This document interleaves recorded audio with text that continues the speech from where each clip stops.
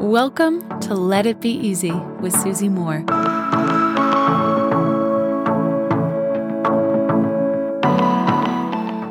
Hello, my friend.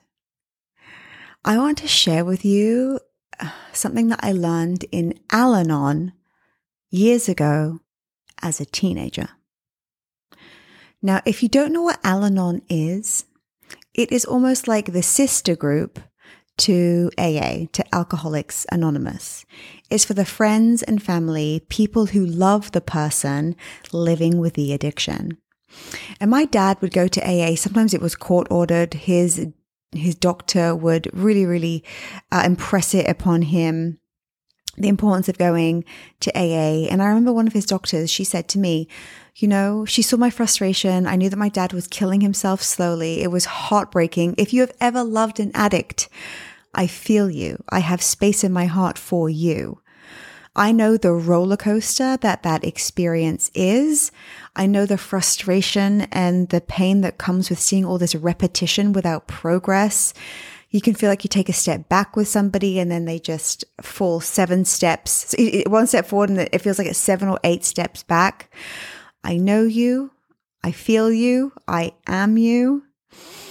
And even if you haven't had an experience like this, I still find this piece of wisdom from Al-Anon wildly valuable, wildly helpful, wildly insightful, and it's frankly given me a lot of peace.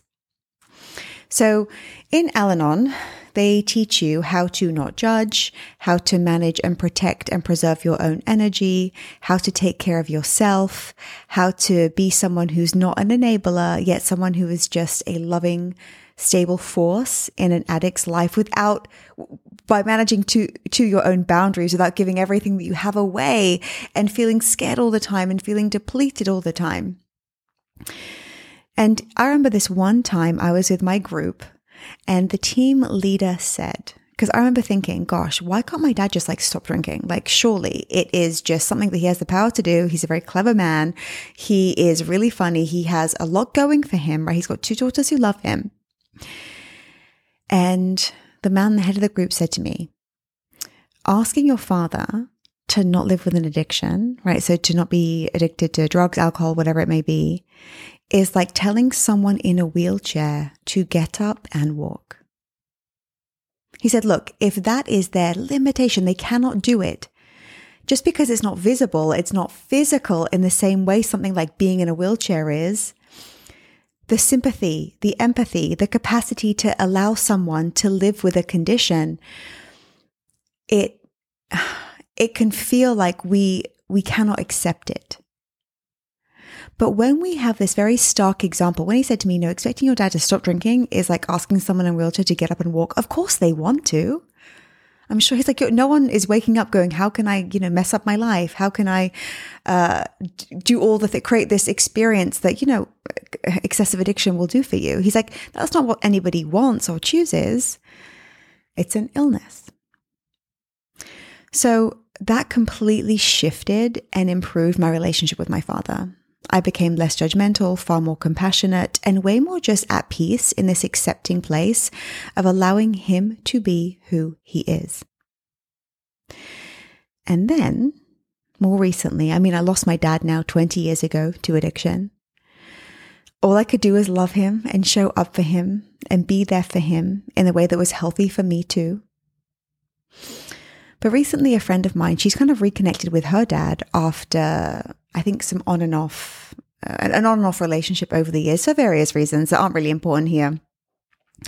But I remember that she said to me, look, I have these she didn't put it in this language, I'm giving you the subtext, but she was essentially saying that he's not loving her the way she wants him to. She wants him to be more interested. She wants him to ask about her kids. She wants him to show up, to make more of an effort, to drive the 2 hours.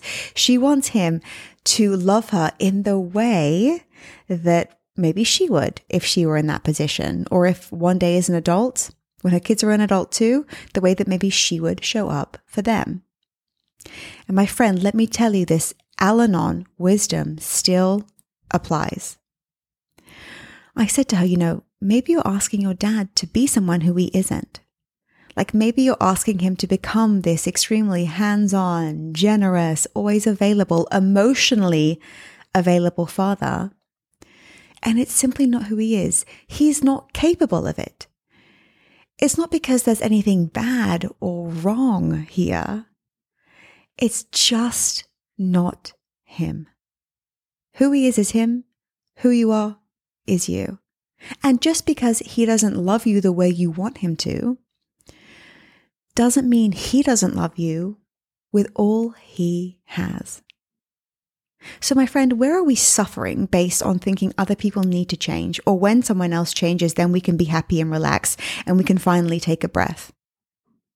Can we lose our expectation, our judgment, our absolute correct ruling as to how other people need to behave and show up?